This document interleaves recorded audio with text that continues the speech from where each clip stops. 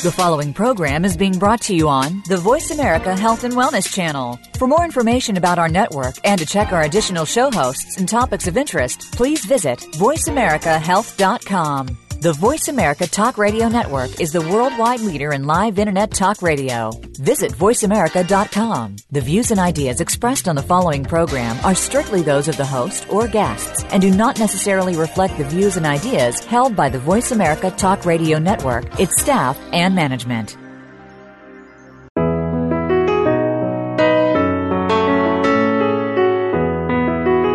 Welcome to Heart with Anna, featuring your host, Anna Jaworski. Our program is a program designed to empower the CHD or congenital heart defect community. Our program may also help families who have children who are chronically ill by bringing information and encouragement to you in order to become an advocate for your community. Now, here is Anna Jaworski. Welcome to the 12th episode of Heart to Heart with Anna, a show for the congenital heart defect community on the Voice America Health and Wellness Channel. Our purpose is to empower members of our community with resources, support, and advocacy information. According to U.S. News and World Report and the Mayo Clinic, historically, only a minority of children born with a congenital heart defect survived into adulthood. However, recent advances in surgical treatments and techniques have reversed these statistics. Now, approximately 90% of children born with a heart defect live healthy lives through adulthood. This shift in survival rates has produced a relatively new group of patients with a new set of challenges for the medical community, adults with congenital heart disease. Today, adults with congenital heart disease outnumber children with that condition. As a mother of a congenital heart defect survivor and advocate for the heart community for the last 19 years, I've come in contact with hundreds of parents. We parents often talk about the other kinds of medical problems that frequently appear as our children grow up. The non-cardiac health issues that seem to appear fairly regularly in our heart community include, but are not limited to, survivors developing problems with their teeth, such as having an abscess, needing wisdom teeth removed, or needing braces, spine problems. I mostly hear about our survivors having scoliosis, problems with legs or feet, which require braces or sometimes even surgery, women getting pregnant or having female problems, male babies having problems with undescended testicles, or parents expressing concern over whether they should have their baby circumcised or not, eye problems, but more often just children needing glasses, protein-losing enteropathy, other kinds of intestinal problems which frequently require a feeding tube, gallstones or problems with the gallbladder, problems with the liver, especially in survivors who have had the Fontana procedure, plastic bronchitis, asthma, pneumonia, vocal cord problems, diaphragm problems, stroke, seizures, cancer, especially for our transplant recipients, allergies, and the list goes on and on. This is just the kind of list that would go on for any child growing up. What makes these conditions more worrisome for heart parents or heart survivors is that everything is more complicated when considering a body that has had open heart surgery, takes some kind of medication for the heart or blood thinners to prevent strokes, has been on paralyzing drugs, a heart-lung machine, or a ventilator. Nothing is ever simple with congenital heart defect survivors. They need to have special considerations when undergoing any kind of surgical procedure or treatment. The question we have today is, what kinds of non-cardiac health issues are common in the heart community and why?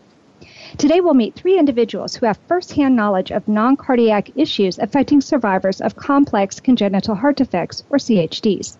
First, we have single ventricle survivor Lauren Bednarz, who will share her experiences with scoliosis and eye problems. Next, we'll hear from David Simpson, father of a son with protein-losing enteropathy, or PLE. And lastly, we'll hear from Dr. Amy Roberts, a geneticist from Boston Children's Hospital, who will share with us possible genetic causes for non-cardiac health issues in survivors of complex CHDs. Lauren writes, "My name is Lauren Bednarz, and I am 26 years old. I was born with a complex congenital heart defect called tricuspid atresia, hypoplastic right ventricle, or simply put, half a heart. I have had 2 open heart surgeries, the last being the Fontana procedure 24 years ago. I was also born with 2 other medical issues. The first was an eye muscle disease for which I had patch therapy as a young child. I got my first pair of glasses at 9 months old and have had 3 eye muscle surgeries so far at ages 18 months, 7 years old, and 20 years old. I also have congenital scoliosis, which was not formally diagnosed until about 14 years of age. X-rays revealed I have an extra vertebrae in my lower back. My first liver MRI a few years ago showed I have a small non-cancerous tumor on my spine as well. We'll meet David Simpson and Dr. Amy Roberts later in our show. Thank you, Lauren, for coming back on our show. Thank you for having me again. Well, you are on our second episode of Heart to Anna, when we talked about how you dealt with anxiety over the years. I can't help but think that having a heart defect plus eye problems and scoliosis is partly why you had so much anxiety. Which of these conditions has caused you the most distress? Well, definitely my heart always calls me the most anxiety, especially with all the things that can happen afterwards, especially with being a Fontaner. But of the two non-cardiac issues, my eye problem is the one that gives me the most stress, just because I have to wear glasses all the time and I've had surgeries with them, and my eyesight will only get worse, not improve. It will eventually decrease as I get older, more and more. So actually got a new pair of glasses this year because my eyesight decreased more over the past probably 5-6 years. So. Unfortunately, I think that happens with most of us. I think that are a little bit different, let's say. But you're so beautiful in the photos that you've sent me, so it looks like you're not always wearing glasses. Are you able to wear contacts? No, I'm not. With the eye muscle disease I have, my eyes float all the time, so the lenses might get stuck up in my eyeball. So they usually, plus with my heart, there's a high risk of infection that I would have to consider. Okay, so you take your glasses off before you have your photos made? Before photos and when sleeping. Well, yeah, when sleeping, that's a good idea. Okay, well, you are a beautiful young woman. Well, thank you so much. Well, I'm glad that you're talking to us about some of these eye surgeries. My son, Alexander, has been wearing glasses since he was 4 years old, but goodness, by then you had already had quite a bit done to your eyes. So can you tell us about the eye problems that you've had and the surgeries that you needed to try to repair those problems? Yeah, when I was a few months old, my parents noticed that my eyes were floating, like one would go up and one would go in, and I wouldn't be focusing very much. So they brought me in, and I have what's called estropia, which is an eye muscle disease, which means my eye muscles and the communication between the brain and your eyes, there's some miscommunication there. So my eyes kind of they have weak muscles because of that. And the weak muscles can damage your eyesight because your eyes, have trouble focusing. So, yeah, I had 3 eye muscle surgeries, and they basically were trying to tighten the muscles so my eyes didn't float as much, so my eyesight wouldn't be as compensated. Okay. Wow, that sounds kind of complicated. I had a cousin who had problems with her eyes as well, and they put a patch on one eye to try and strengthen that eye because she had a lazy eye. And you said something about needing a patch, too. What were the patches for? They did do patches first after I was diagnosed, hoping that maybe it would, my eye muscle disease wasn't that bad, and sometimes it can be strengthened with patches, but mine was just so severe that the patches weren't really helping, so surgery intervention was the only way. Okay. Well, so you've had 3 surgeries. Does that mean that, like our heart surgeries for kids who are like you and like Alex, who have HLHS or HRHS, they have to do it in staged procedures? Was that the same case with your eyes, that it had to be done progressively? No, the first one was, hopefully a fix, but as I got older and, you get bigger, muscles kind of untightened, so they just kind of did another fix of it when I was 7. And when I was 20, I shouldn't really have had to need a 3rd surgery, but I was kind of rebellious, and I didn't wear my glasses like I was supposed to, which compensated my eyesight, and my eye muscles got loose. So I needed the 3rd eye surgery, and that's something that I kind of did myself a little bit. So now you're much more aware of how significant wearing those glasses is. It's not just to help you read. It's actually to help your eyes stay focused and for them to not become weaker. Is that true? Yes. So, yes, I know important. When you're a teenager, you kind of have a rebellious side anyways. So. Oh, yeah. I have had 2 teenagers, so yes, I could totally relate to that. And I was a teenager myself. But, okay, so you've had 3 eye surgeries. And so now, are you considered legally blind, or are you okay with your glasses? I'm okay with my glasses. Even without them, I'm not considered legally blind yet. But one day I could be. So we don't know. But I have a feeling that if I meet with you in person after this, you'll be wearing your glasses. Yes, I will. Okay. Sure. Okay, the mom in me is happy. Okay.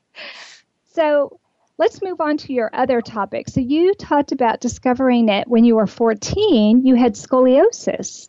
And in episode number 10, I interviewed Mark Cummings, who also had scoliosis. He had to have 2 rods inserted into his back to straighten it. Have doctors done anything to help you with your scoliosis? I honestly have only had one back doctor, and that was the one that diagnosed me.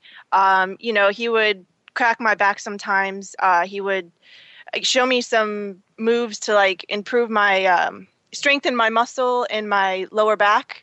And I would have periodic x-rays to see where it stood and make sure it didn't get worse. He was also checking, when my bones fused for when my growth spurt was done, so you could see how bad it might be afterwards. And then I have an insole in my shoe to help level out my back because one hip sits higher than the other. But other than that, not really. No surgery. And when I moved to California, I do not have a back doctor as of right now, but I definitely am looking for one. Okay. Well, good. I'm glad you haven't actually needed surgery for that. And it sounds like there are some things that you can do, such as those exercises that will strengthen your back so you won't need surgery in the future. Is that right? Hopefully not. It's only mild to moderate, but you never know with scoliosis. Sometimes it could get worse. But right now, I seem okay, but I do get pain. So that sometimes I get on a daily basis, but you kind of learn to live with it. Mm-hmm. Advil and Tylenol, those can be your best friends when you're having problems. But I'm sure that you're taking a number of medications, and you have to be careful what other medications you take. Absolutely.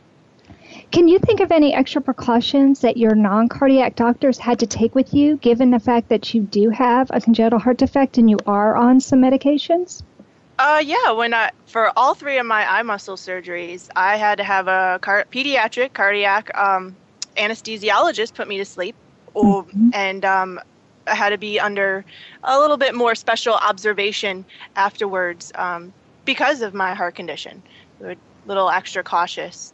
And, when my back doctor growing up in my teenage years, there are certain places he couldn't crack, like near my chest and everything, because, the bones there, he didn't want to risk anything, bad happening. So, yeah, definitely there's some extra precautions that were taken. Well, we only have about 1 minute left, Lauren. So in this last minute, could you tell us what advice you would give to parents of children with complex heart defects to help them be aware that they might have other non-cardiac issues that they'll have to deal with their children? Oh, well, if you suspect something early on, definitely just don't ignore the signs. As for those that could have complications from their surgeries, like the Fontan in the liver, if you're a teenager and an adult, definitely get your liver checked out at least once a year with an MRI. And make sure you do your research and be proactive, because being proactive can help us extend our lives to the fullest. That's excellent advice. Thank you so much for being on the show. I really appreciate it. And now we'll have to go to a commercial break, but don't leave yet. Today we have a heart dad coming from England who will be talking to us about how he felt isolated after his son's diagnosis with protein-losing enteropathy. Find out what happened when he flew to America to find out about this serious condition when we return to Heart with Anna.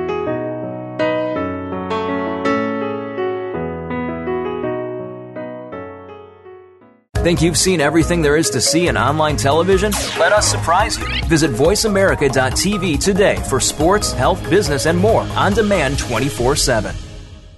Anna Jaworski has written several books to empower the congenital heart defect, or CHD, community. These books can be found at Amazon.com or at her website, www.babyheartspress.com. Her bestseller is The Heart of a Mother, an anthology of stories written by women for women in the CHD community. Anna's other books, My Brother Needs an Operation, The Heart of a Father, and Hypoplastic Left Heart Syndrome, a handbook for parents, will help you understand that you are not alone.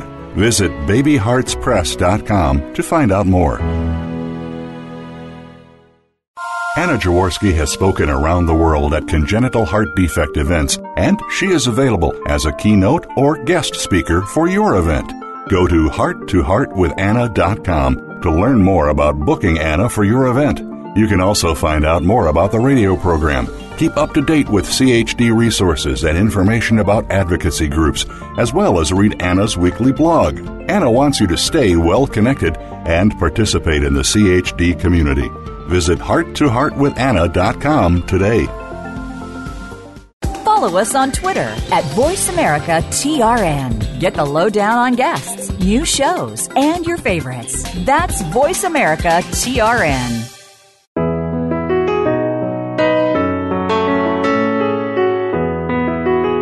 You are listening to Heart with Anna. If you have a question or comment that you would like addressed on our show, please send an email to Anna Jaworski at anna@hearttoheartwithanna.com. That's Anna@hearttoheartwithanna.com. Now, back to Heart with Anna. Welcome back to our show, Heart to Heart with Anna, a show for the congenital heart defect community on the Voice America Health and Wellness channel. Today we are talking to Lauren Bednarz, David Simpson, and Dr. Amy Roberts about non-cardiac health issues in complex CHD survivors. We just finished talking with Lauren about her experience with having congenital scoliosis and eye problems. Now we will turn our attention to David Simpson. David Simpson, PhD, has had a 20-year career in medical physics. He married his wife Helen in 1997. They have 3 children, Alistair, Eleanor, and Catherine. Al was born with aortic atresia, a variant of hypoplastic left heart syndrome, or HLHS. In October of 2007, Al developed protein-losing enteropathy, or PLE, a potentially fatal condition. Knowing no one else with PLE, Helen and David were frustrated. The heart and intestinal specialist didn't work together, even though PLE is not uncommon in HLHS survivors. They felt isolated, but slowly made connections with researchers and parent groups to try to find out what they could. David flew to the United States to meet Dr. Jack Reichik. David asked him questions for 2 hours about PLE and its significance in the CHD community. He flew to San Diego and met with Dr. Hudson Freeze. Dr. David concluded his trip by flying to New York and meeting with Tom Coulson, another heart dad who dealt with PLE and had set up a charity to research for a cure. We'll meet Dr. Amy Roberts in our next segment. Thank you, David, for coming on Heart to Heart with Anna.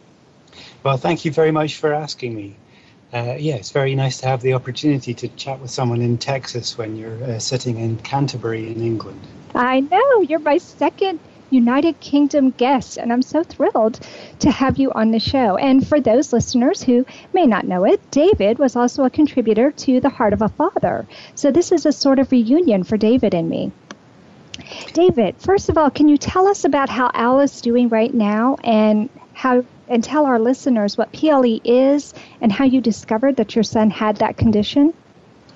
Yeah, well, to start with, Alistair's doing very well. I'm actually sitting in his bedroom on his computer equipment. He's my technical support for this call. So he's grown up to be a very able 13-year-old.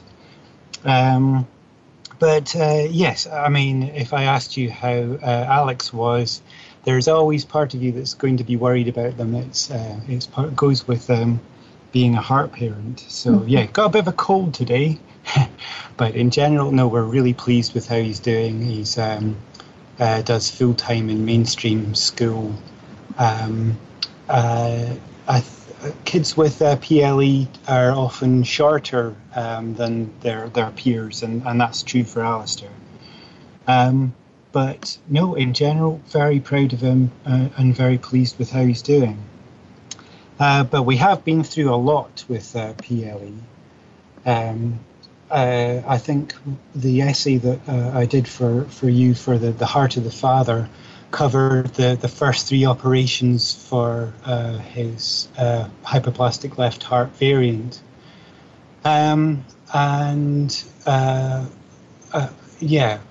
I think a lot of your listeners will be aware of the chat you have where the doctors come and tell you what's wrong with your child and what you can expect. And we basically had another one of those chats really out of the blue when Alistair was 7. We noticed that his stomach had been getting a little bit swollen. And after a summer where he really wasn't himself, they did a stool test and discovered that he was losing protein through his gut. And that was the first we'd ever heard about it. And we were told that it was a very serious condition. Prognosis up to that point had been quite poor, and that it's possible he would need a heart transplant. So yes, that was quite difficult news to take. Yes, you wanted me to say what protein-losing enteropathy is? Yes, if you would explain it to our listening audience. I know that that's something that a lot of people hear about, but they don't know exactly what it means. Well, again, as your audience may well know, if you have a single ventricle condition and you have the staged Fontan procedure, your body's set up to have a single loop circulation. So all the blood returns to your heart through the lungs. Instead of having a separate heart that just takes the job of sending the blood from the heart to the lungs and back, that's done by passive drainage of the blood on the way back to the heart. Mm-hmm. Much easier with a back of an envelope, so I can draw a diagram, but that's the best I can describe it. So that circulation works very well, but the pressures are all wrong. Because the heart, because the lungs are in the way of the blood getting back to the heart, the blood pressure at the other organs are not what they're expecting. So the pressure at the gut seems to cause some sort of inflammation to happen. And as far as I can see, it seems to trigger something a bit like an inflammatory bowel condition. And that's making the gut porous, and it's letting protein out. So obviously that's bad news. You need protein for bone growth and everything. Mm-hmm. But more seriously than that, if your protein drops below a certain level, your blood can't retain the liquid in the circulation. Your blood needs a certain level of protein to hold the fluid in. And if it drops below that level, the fluid just accumulates in your tissues, and your heart finds it increasingly difficult to pump this volume of fluid around, and it can get to be very serious and lead to quite a nasty downward spiral. Fortunately, we had some parents ahead of us who'd done a fair bit of work, and Alistair was put onto a treatment that had been published maybe 4 months earlier, called sildenafil, and that opens up the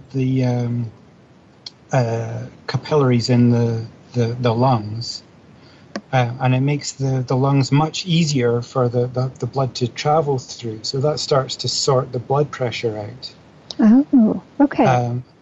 And Alistair responded to that, and some steroid treatment to sort out the inflammation, and that seemed to do the trick. So it's actually gotten his PLE under control, so it's not such a major issue for him? Yes. After he started out on a standard steroid prednisolone. But my trip to America uncovered a new steroid that was being used in Children's Hospital of Philadelphia by Dr. Rychik. And that was something that was designed for inflammatory bowel disease. And actually, interestingly, that was suggested by another parent of a child with PLE as a potential treatment for PLE. So we're really grateful for the work that parents who've gone before have put into helping us deal with this disease. So when I went on my trip in 2010, Alistair was doing well on the standard steroid, but shortly after that he didn't seem to do so well.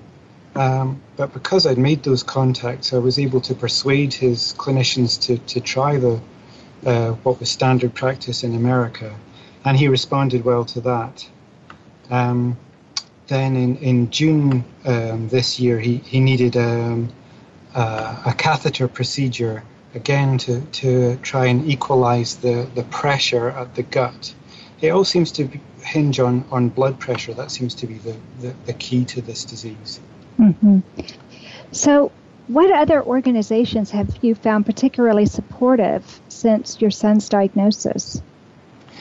Well, it's been quite tricky because it's a rare complication of what's a rare disease. So there are very few people. I've yet to meet another parent in the UK with a child with this condition. So the organisation that we found most useful is called Little Hearts Matter, and that's a single ventricle charity based in Birmingham in the UK. And that's been great because we've actually been able to meet face to face.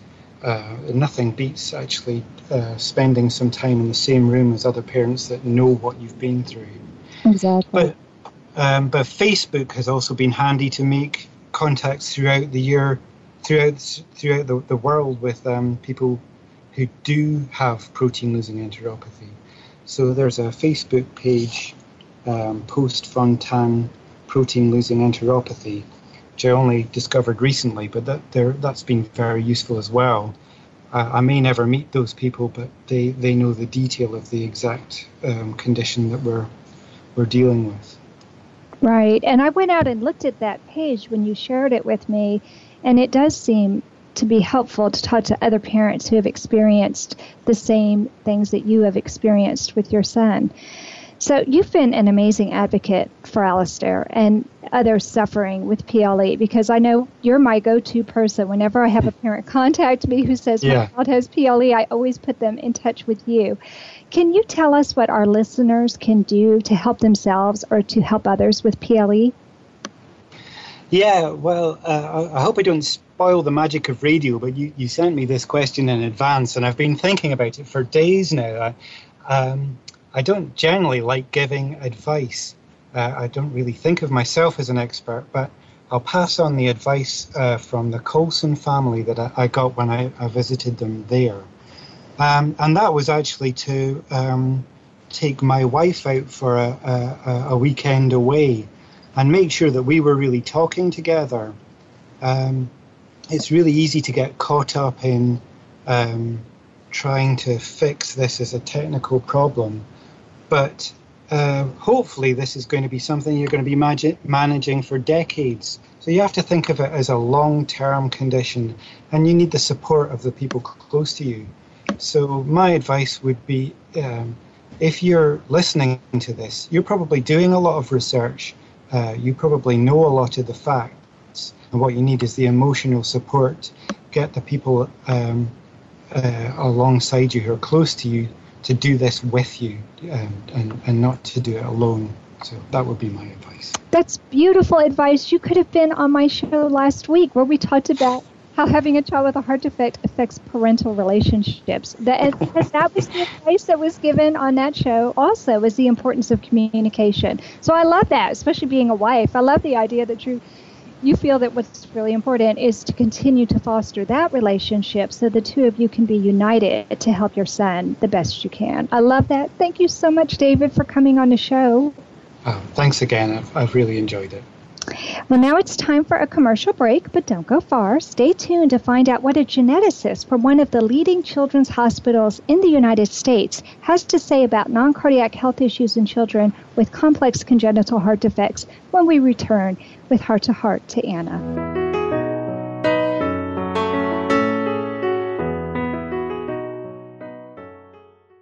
Now you don't have to stay linked to your desktop or laptop. Take Voice America on the go and listen anywhere. Get our mobile app for iPhone, BlackBerry, or Android at the Apple iTunes App Store, BlackBerry App World, or Android Market. Anna Jaworski has spoken around the world at congenital heart defect events, and she is available as a keynote or guest speaker for your event. Go to hearttoheartwithanna.com to learn more about booking Anna for your event.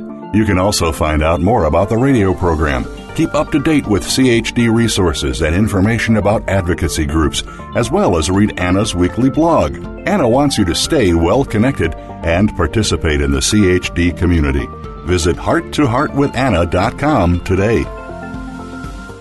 Anna Jaworski has written several books to empower the congenital heart defect, or CHD, community. These books can be found at Amazon.com or at her website, www.babyheartspress.com. Her bestseller is The Heart of a Mother, an anthology of stories written by women for women in the CHD community. Anna's other books, My Brother Needs an Operation, The Heart of a Father, and Hypoplastic Left Heart Syndrome, a handbook for parents, will help you understand that you are not alone.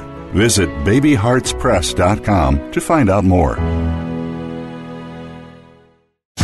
Find out which guests are being featured this week. Read our network press releases and read the blog posts from your favorite hosts. Go to iradioblog.com today, powered by the Voice America Talk Radio Network.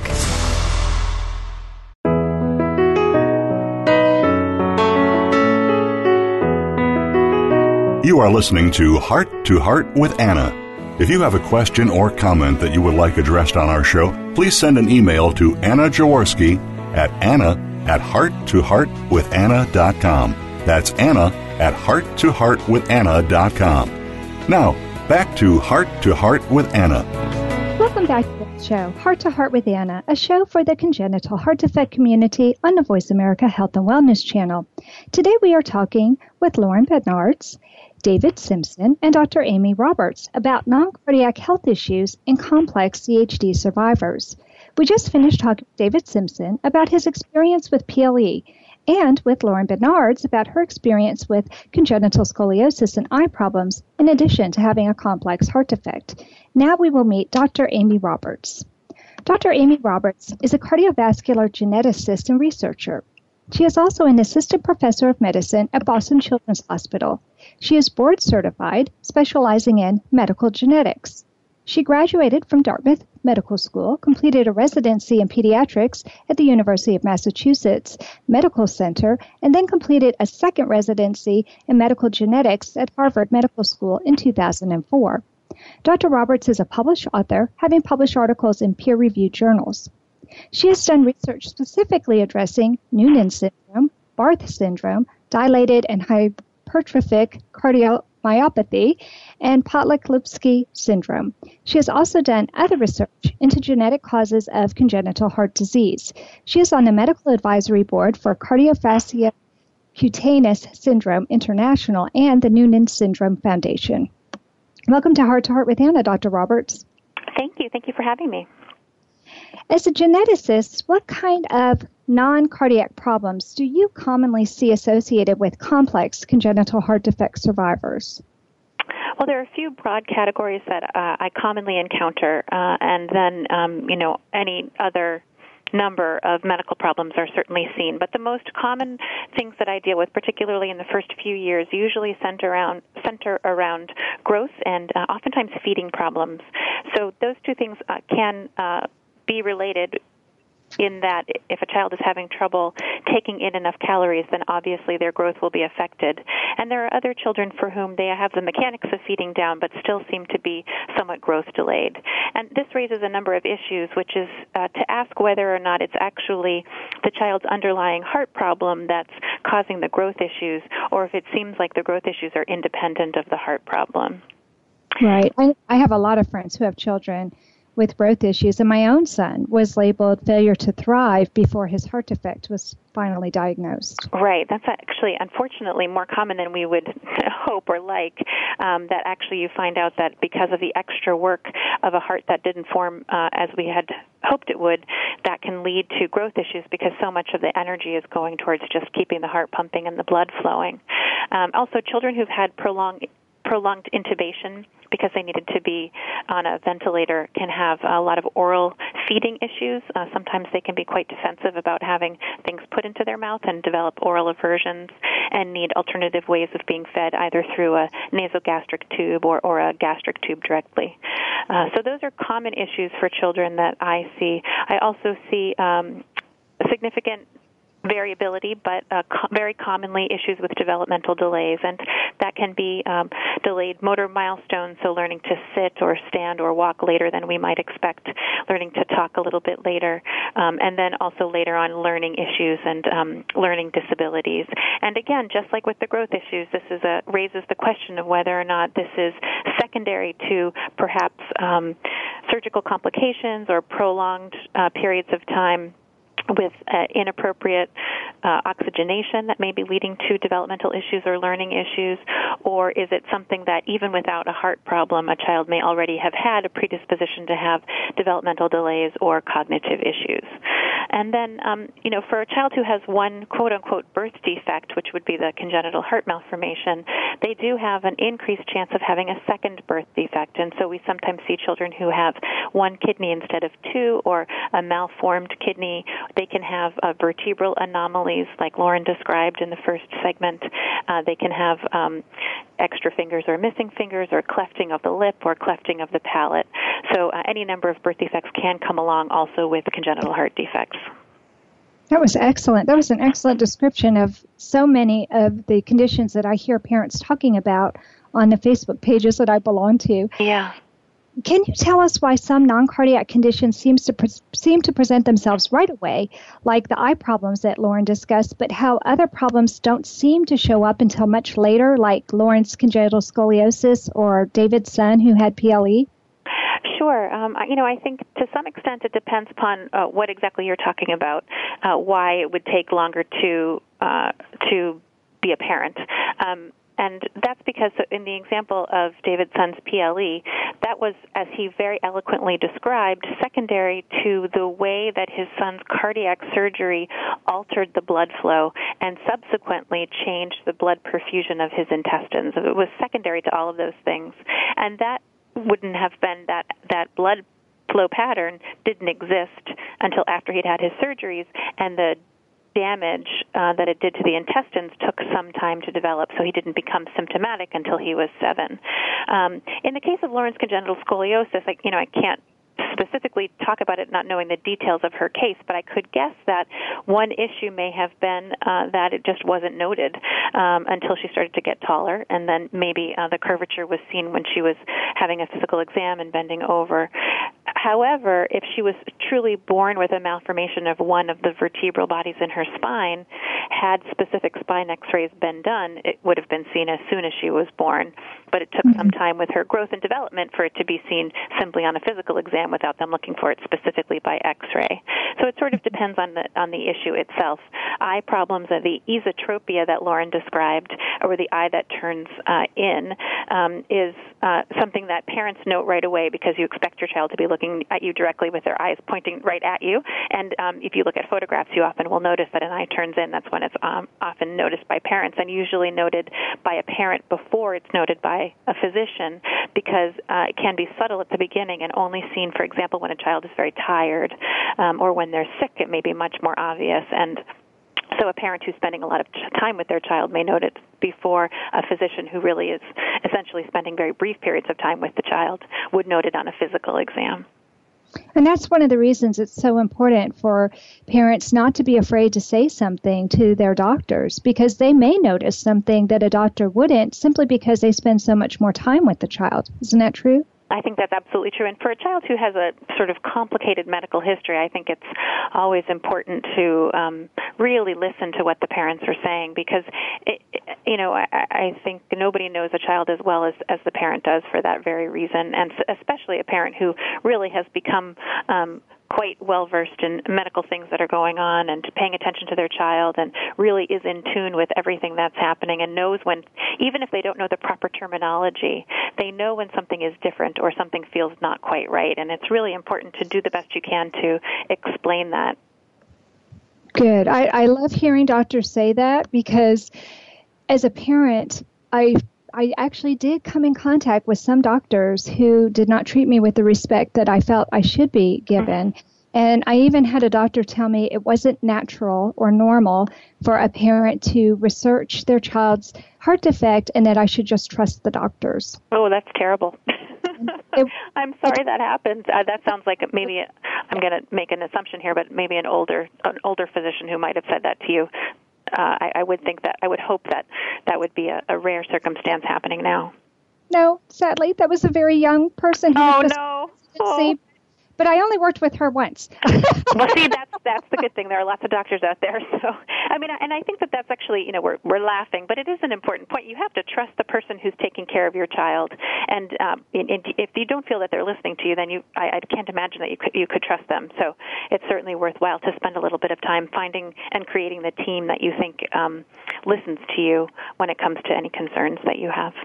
And I love that, because that's exactly what we should be. We should all be a team that's working together for the benefit of our children. Yes, I agree. I love that. Thank you. Mm-hmm. Do you think it's important for children with complex congenital heart defects to have genetic testing? And can that testing help us to be alerted to some non-cardiac issues that they might have? Well, I think before one jumps to the question of genetic testing, the question that I might ask first is whether or not the child needs a genetic evaluation or an evaluation by a geneticist. So the real question to ask is there any evidence early on or even a little bit later that there are issues outside of the heart that are really not explained by the heart? So are the developmental delays outside of or more extensive than one might have expected based on the child's history of surgery and the extent of their heart defect?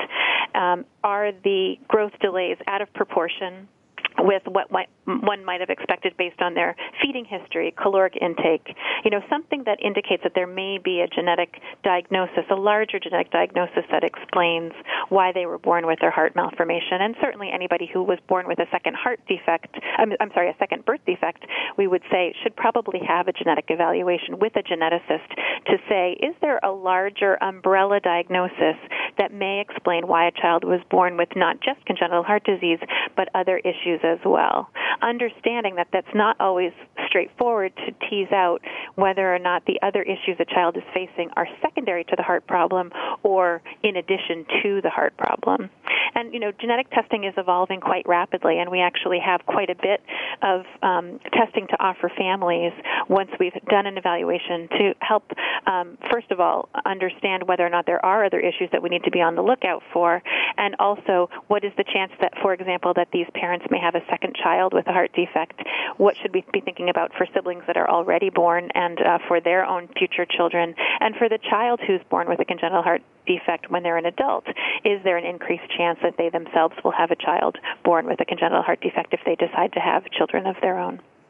That's all excellent advice. And those are all excellent points that you made. We only have 1 minute left, so I'm hoping in this last minute you can tell me what advice you would offer parents of children with complex congenital heart defects or even adult survivors if they should feel that something is wrong. How can parents make sure their children are receiving all the medical care they need without going overboard? Sure. I think it's really important, and this sort of echoes the conversation we already had, which is to say that you really need to partner with your primary care provider and your cardiologist. If you're concerned that something seems unusual, to speak to them and say, what is your experience? Do you think that this is unusual and warrants further exploration? Or Or do you think that this is sort of part and parcel with my history of my surgeries, my heart disease, and really, it's something that we should have expected and shouldn't be surprised by? And they can help you with that if you're not quite sure, as long as you are on the same page and feel as though they're really understanding what it is that you're concerned about. That's excellent advice. I think so many of us heart parents feel like we become friends with our children's doctors because they do become part of a care team. Mm-hmm. And you feel a closeness to them that you wouldn't normally feel to your child's pediatrician or pediatric cardiologist. But in the heart world, I feel like we get really close to those who are providing care for our children. Well, I think that's a natural result of spending, first of all, more than the average amount of time with your child's doctors, but also making very important decisions together. And that sort of, once you've built that trust, that breeds that feeling of teamwork and working together. Absolutely. Well, thank you so much for being on the show, Dr. Roberts. You were awesome. Thank you. And unfortunately, now it's time for another commercial break, but don't leave yet. We still have today's miracle moment, and that will be coming from the heart of a father. Find out what Jacob's bright smile might mean when we return to Heart with Anna.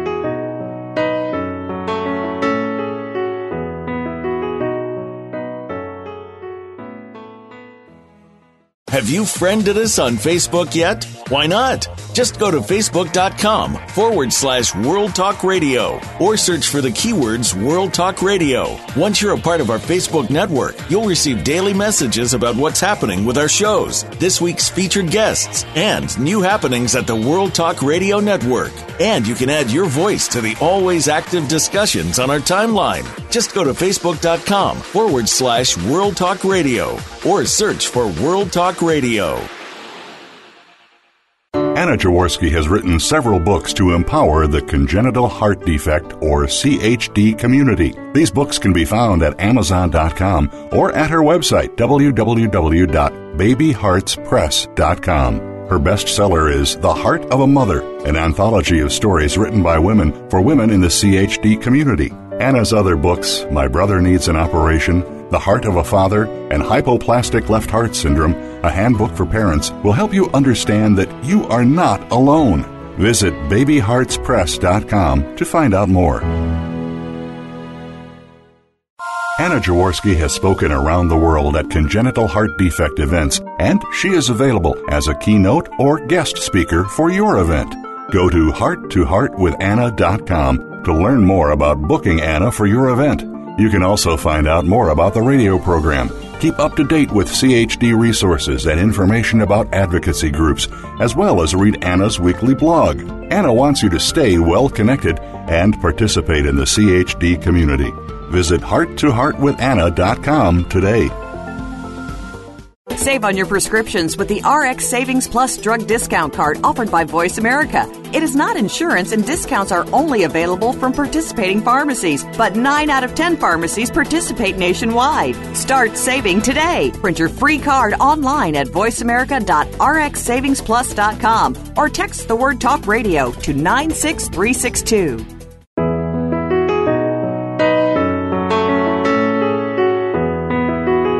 You are listening to Heart with Anna. If you have a question or comment that you would like addressed on our show, please send an email to Anna Jaworski at anna@hearttoheartwithanna.com. That's Anna@hearttoheartwithanna.com. Now, back to Heart with Anna. Welcome back to the 12th episode of Heart to Heart with Anna, a show for the congenital heart defect community on the Voice America Health and Wellness channel. Our purpose is to empower members of our community with resources, support, and advocacy information. Now for our miracle moment. Our miracle moment today comes from the heart of a father and is written by Tim Bretthauer. Tim's essay is entitled Jacob's Bright Smile, and I will be selecting excerpts from the essay. To read the essay in full, please turn to page 101 in The Heart of a Father. Tim writes, Jacob Riley Bretthauer was born on August 1st, 1997. August 9th, we were given the worst news of our lives. Jacob had hypoplastic left heart syndrome. I remember the doctor pulling us into a side room away from the rest of the family. She told us the news and then drew some crude pictures to show us what was wrong with Jacob's heart. When she completed our education, she began telling us our options. We could go with a 3-stage open heart surgery, a heart transplant, or compassionate care. The third option meant that he would be made as comfortable as possible and allowed to pass away. We were not quite ready to let go. We were given time to think about this decision, but not much. The doctor felt it was necessary to give us statistics and details on the various procedures. The doctor told us that only about 20% of the patients survived all of the scheduled surgeries. We were also told that at that hospital, no child had ever waited more than 10 weeks for a new heart. We were then shown a picture of a child that was doing outstanding. We have learned many doctors have a bias one way or the other in their portrayal of each procedure. We were sucked into this bias and shown one side of the story. We basically had the choice of 20% survival rate, 3 different times, and a poor quality of life, or almost guaranteed success, as it was portrayed to us with transplantation. Given the same choice, worded the same way, most people would choose guaranteed success. We chose it as well. Now we could do nothing but wait. Doctors warn you that while waiting for a heart, your child will get progressively worse. Their weight will go down, other organs will fail, and other complications will arise. Fortunately, the first 2 never happened to Jacob. He gained weight. His other organs never came close to failing. Jacob was being kept alive because he was taking a medication that made his heart function as it does in the womb. A tube called a patent ductus arteriosus, or PDA, allows blood to pass between the main cardiac arteries. The medication keeps the PDA open when it usually closes, anywhere from hours to 30 days after birth. One of the complications we were never warned about was that this hole could close. No one had waited more than 10 weeks before at this hospital, so it had never been an issue. Unfortunately, we got a rude awakening about the danger of this complication. Just before Jacob hit his 10-week point, a little girl waiting for a heart hit her 10-week point. She had to have a procedure to break open this hole and buy some time. Sadly, something went wrong, and she died as a result of the procedure. Shortly thereafter, Jacob needed the same procedure. Jacob survived, but the next day he had a stroke. Later we learned it was a major stroke affecting the entire right side of his brain. The doctors felt he would never crawl, hear, or maybe never walk. Loma Linda was unsure whether they wanted to do a transplant on him. It took over a week before they decided to go ahead with the procedure. With the stroke behind us, we were left with nothing to do but wait. They let us dress him as a pumpkin for Halloween. We started planning for Thanksgiving. We got a call late on a Thursday that a heart had come in. The surgery took 8 hours. Jacob was in isolation for 2 weeks after surgery. We had waited 4 months for Jacob to get a heart. Jacob progressed well after that, and we brought him to our real home in early March of the next year. Since that time, Jacob has had problems with other areas unrelated to his heart and thought to be other birth defects. The main problem was with one of his kidneys. The kidney problem caused him to take medication to make his kidneys function better and with less strain. He had eczema, complicated by his Neoral, which is one of the medications he takes for his heart transplant. However, his heart has never had trouble. It takes him longer to get over a cold, yet considering where he was, Jacob is generally healthy. He went to a special education preschool for a while. This was mainly due to limitations from the stroke. The stroke weakened his left side.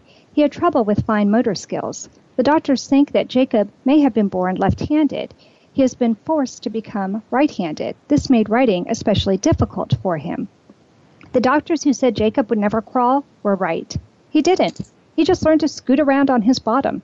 Children are very resourceful in overcoming obstacles. However, those same doctors were wrong when they said he wouldn't hear or walk. His hearing is fine. He walks and even runs. He went to physical therapy for about 4 years and had fine motor therapy. He no longer needs therapy of any kind. He is in regular classes, and he is in the upper half of his class. He struggles sometimes to find the right words to say what he means, and stutters or repeats himself until he finds the right words. Yet he speaks at his age level. He can read some and knows his alphabet by sight and loves to display this talent as much as possible. Jacob's bright smile and never give up personality are an inspiration not only to me and my wife, but to every person who meets him. To read the full essay, please turn to pages 101 to 107 in The Heart of a Father. That concludes this episode of Heart to Heart with Anna.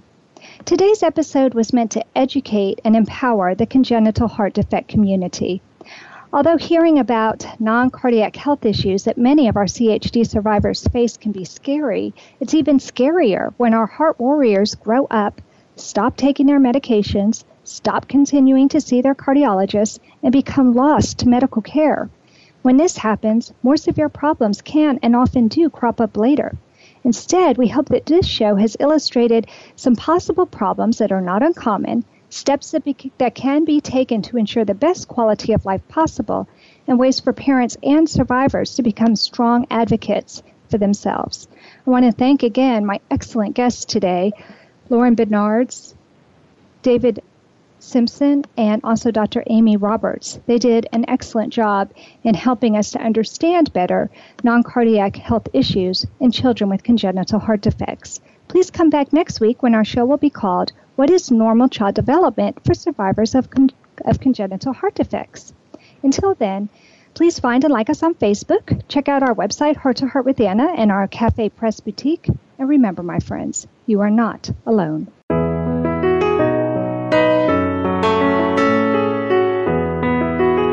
Thank you again for joining us this week. We hope you've been inspired and empowered to become an advocate for the congenital heart defect community. Heart to Heart with Anna, with your host Anna Jaworski, can be heard every Tuesday at 12 noon Pacific Time, 3 p.m. Eastern Time on the Voice America Health and Wellness Channel. We'll talk again next week.